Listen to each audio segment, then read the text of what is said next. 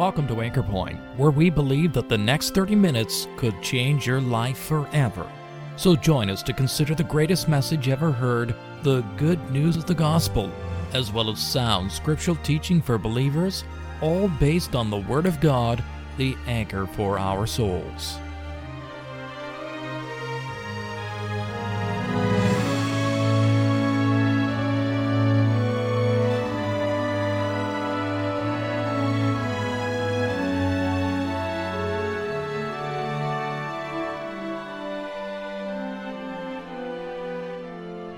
Well, life has often been described as a journey, hasn't it?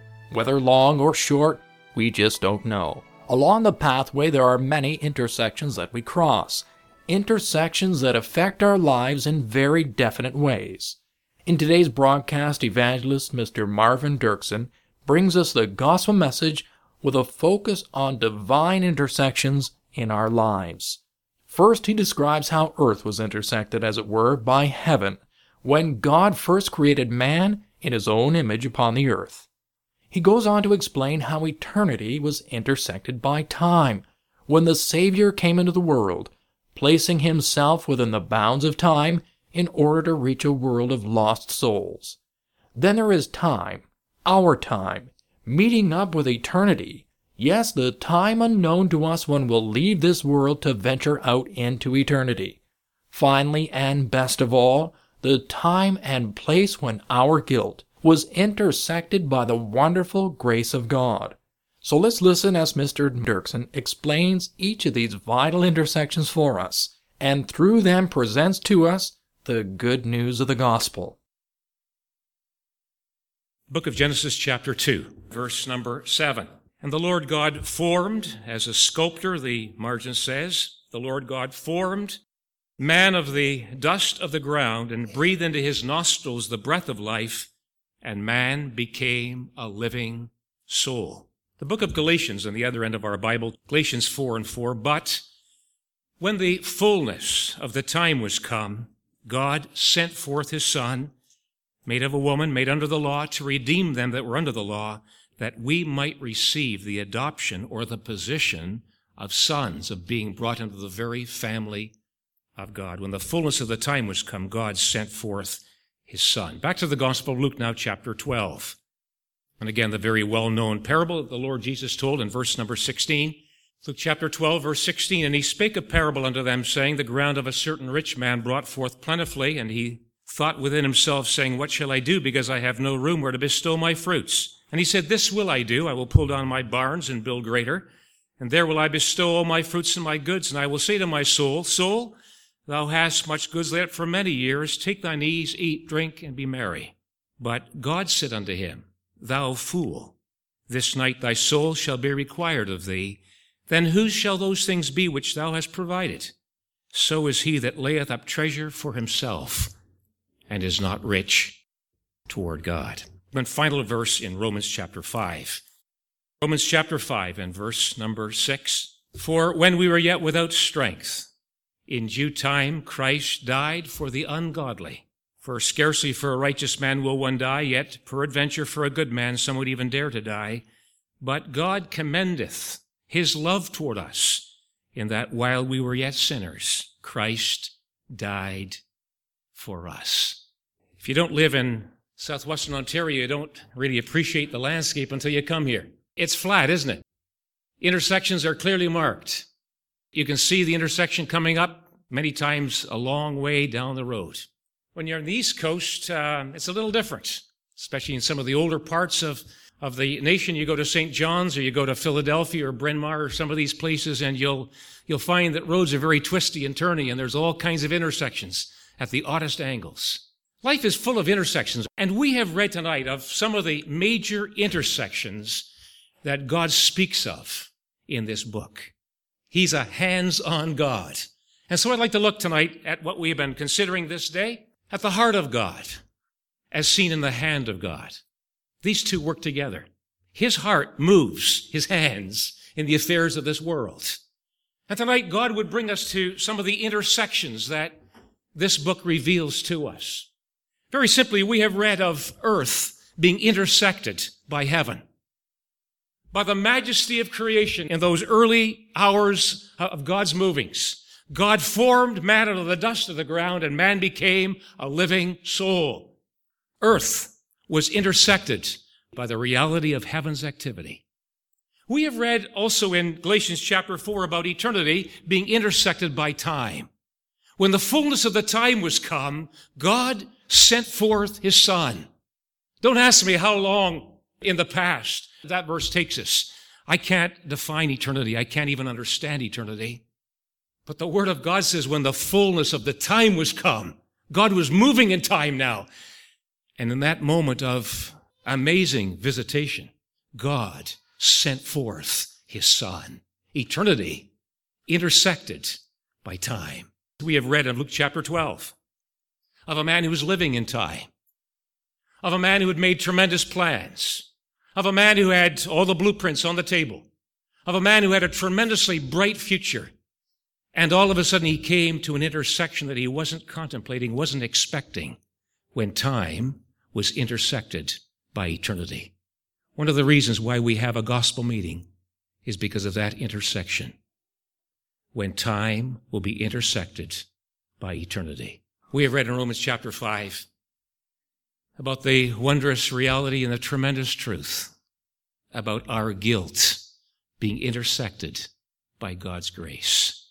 What a moment of salvation, a moment of mighty deliverance, a moment of appreciating this tremendous truth that the man who died upon the cross was there for me. I'm the guilty one. He was the sinless one. And yet there was one who came from heaven, and our guilt and our vileness and our helplessness and our hopelessness was intersected by the matchless person and work of our Lord Jesus Christ. And so we want to look very simply at some of these intersections that cross all of our pathways. We've gone back to Genesis chapter 2. And although only one man finally came out of that scene, it would have been an amazing moment to watch the proceedings. Prior to this, God had spoken the worlds into existence. The Word of God tells us, God said, "Let there be light."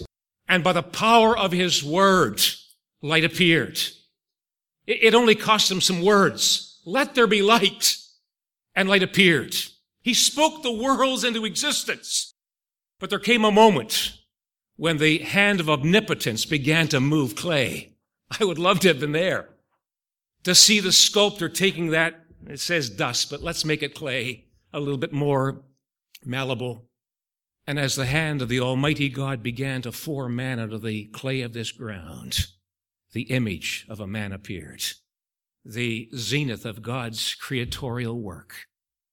And as God looked upon that still form, it just says, God breathed into man the breath of life, and man became a living soul.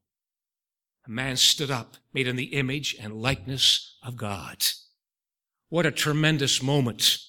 What a reflection, what a revelation of the majesty of creation. We look up and we see the glory of the firmament, the heavens display the glory of our God.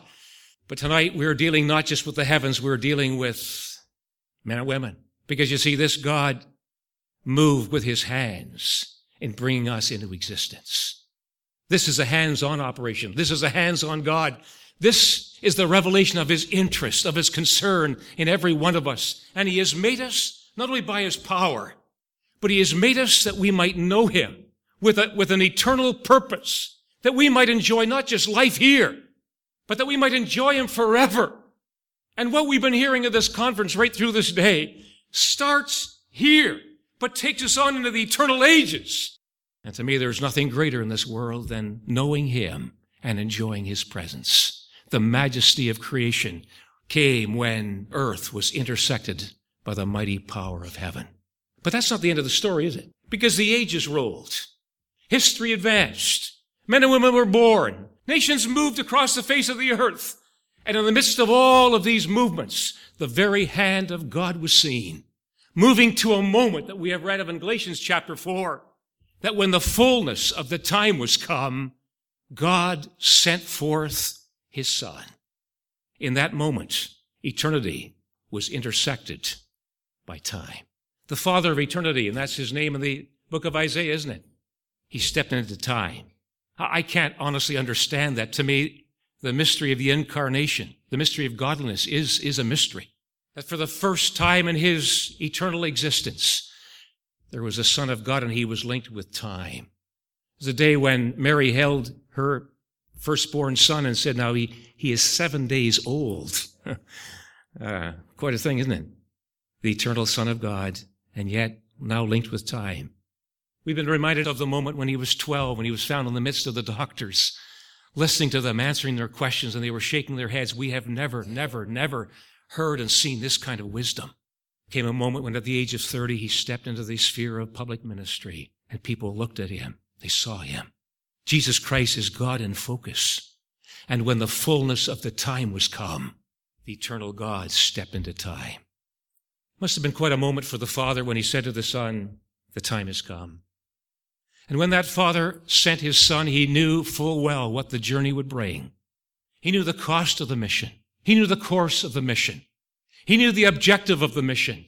He knew what it would involve for his Son and for his own heart. And yet the Bible says God so loved this world that he gave his only begotten Son. In fact, John tells us the Father sent the Son to be the Savior of the world. Eternity now being intersected by time. And when that moment came, down from the glory, the Savior came. Why did he come? Have you ever seen any value in him?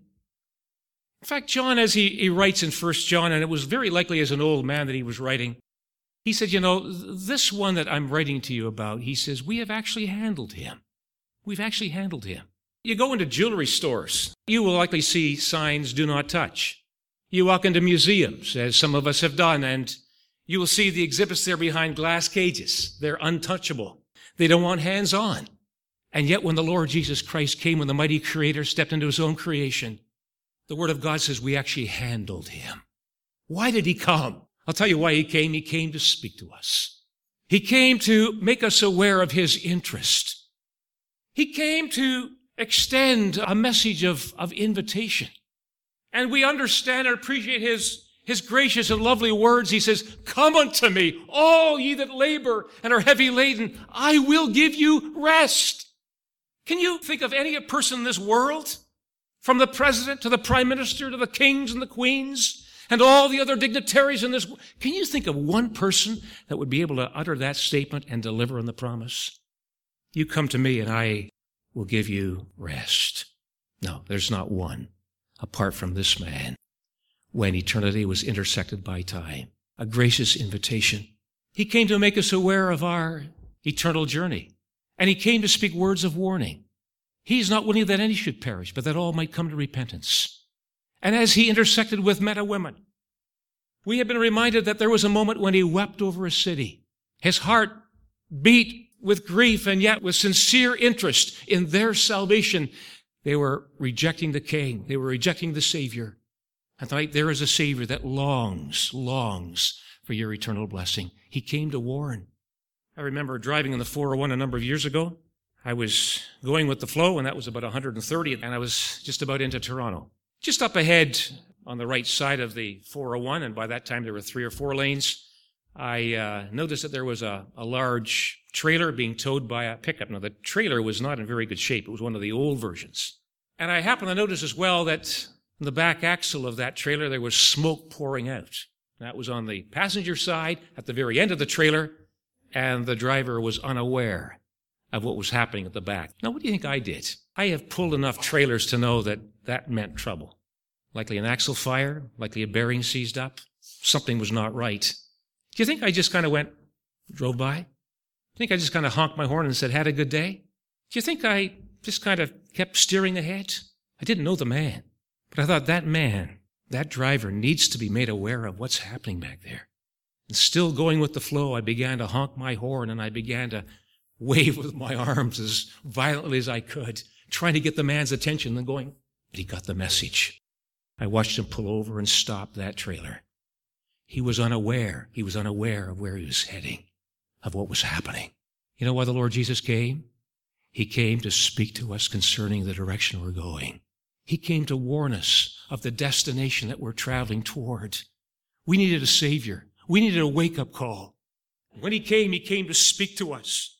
When he came to seek for us as well. What an amazing truth this is. The Son of Man is come to seek, and to save that which is lost. This gospel meeting is just the evidence that there is a Savior who is seeking for individuals. We've been reminded that the Savior is seeking for worshipers. Before a worshiper can be brought into reality, he's looking for sinners who will respond to him.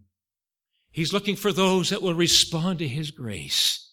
He's looking for those that are lost in their sins, without hope, without strength to save themselves. And tonight, this ongoing search continues. You are in view tonight. The Son of Man is come to seek, and he came to suffer. He knew that was the cost of the mission. He knew exactly what Calvary would bring. And as he lay on that garden floor in Gethsemane, he weighed up the cost, and he said, Father, if it be possible, let this cup pass from me. Nevertheless, not my will, but thy will be done. And there from that garden floor he rose and went out to meet Judas. And as the lamb led to the slaughter, he went out to suffer. He suffered from our hands. And we know the story well, and perhaps you do too, but maybe you've never appreciated it. We beat his face, pummeled it. We raked his back like a plowed field. Men spit upon that lovely face. They crowned him with a crown of thorns. They blindfolded him. And finally, they pierced his hands and his feet. He suffered. That's why he came. My friend, that is not the full measure of his sufferings. There upon that cross, having been put there by the hands of men, he began to now suffer at the hands of a holy God. He was there because of our sin. He was there because of our guilt. He was there because he had come as a substitute. He'd come to suffer for sins, the just one for us, the unjust ones, with the tremendous purpose that he might bring us to God. And in that tremendous work, the work of salvation was realized because, you see, he had come not just to seek and to suffer, he had come to save. When eternity was intersected by time, it was with regard to your salvation. I wonder, friend, does that visitation mean anything to you tonight? Has there ever been a moment when you have appreciated this tremendous truth? He was there for me. That's why he came. But let me remind you of the intersection in Luke chapter 12, because this intersection is coming close for all of us. Wonder what will happen when that time comes for you. Comes very unexpectedly. Comes with tremendous decisiveness. And all of a sudden we're over on the other side. Some have time to say goodbye. Some don't have time to say goodbye. Some are prepared. Many are not prepared. And in this gospel meeting, that intersection is drawing near for all of us. I recall being at a conference. In fact, I remember at the time we were having lunch. And the woman, the Christian who answered the phone, came to our table. And I thought, wow, what's this all about? And she spoke to my friends for you. He said, I've got to go. My father has just had a massive heart attack. Let me just tell you very simply that man had heard the gospel. That man grew up in a gospel hall Sunday school. That man understood his need, but at a pivotal age of his life, he made a choice. He says, I would like to make a name for myself. I'd like to go into business. You'd have seen his name on hundreds of tractor trailers, so cash flush that they hardly knew what to do with all the profits. At that time, $1 million of business going in and out of that warehouse every single week. His name was known. But when that intersection came, you know what he said? Don't let me die. I'm not ready. I'm not ready. But the intersection did come. And a man stepped from time and eternity. He left everything behind. You see, that's why the Lord Jesus told the story about Luke chapter 12, about this man who prospered in life, but who forgot about the intersection. I trust there'll be someone here tonight, maybe a young person, maybe an older one. Maybe this is the first time you've heard the gospel, or maybe it's so familiar that you've already tuned me off. Whatever the case, I trust you might firmly understand and face this all-important intersection. It's coming, ready or not. When that intersection comes, destinies are sealed and finalized forever. I'm so glad I prepared for that intersection. As you know, I was able to prepare for that intersection, not on anything that I have done or ever will do. I was able to prepare for that all-important moment when I would step into eternity on the basis of what happened or what it says in Romans chapter 5. That wasn't the verse I was reading. I was reading Isaiah 53 and 6. And I might as well quote it because it's my favorite verse. All we like sheep have gone astray. We have turned everyone to his own way. And I said, that's me. I've gone my own way. I'm astray. I'm lost. I'm hopeless. I have no hope for eternity. And then I read these golden words, and the Lord laid on him the sin of us all. And for the first time in my life, I understood that there was an answer to my guilt. I understood there was an answer to my helplessness. I understood that there was one who loved me and actually gave himself for me when my guilt was intersected by God's amazing grace. That's what the Bible says. When we're yet without strength, in due time, Christ died for the ungodly.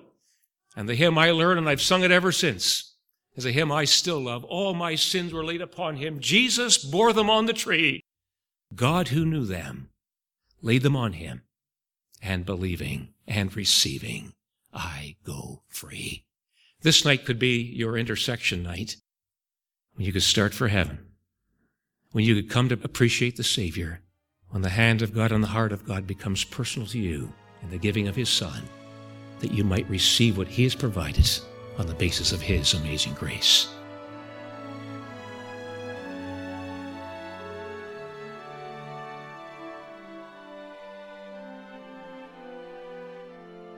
How marvelous that God should ever choose to intersect our earth, our history, and our own personal lives. But he has. By the giving of his Son, God has provided a way for you and me to be brought back into personal relationship with himself. But this, of course, meant that he had to come from eternity into our time and to leave heaven to enter our world. And why did he do this? So that our upcoming appointment with eternity will bring us joy together with him instead of the separation that comes from never knowing him as Savior. Yes, indeed, God has dealt with our guilt and settled our greatest problem, sin. Has your life ever been intersected with the grace of God? If so, you can never be the same again. You'll know the peace of God here and now, as well as the prospect of never-ending joy in the eternity that awaits all of us. But if not, we trust that today, after hearing this message, as you stand at this crucial intersection in your life, that you will choose Christ and change your destiny forever.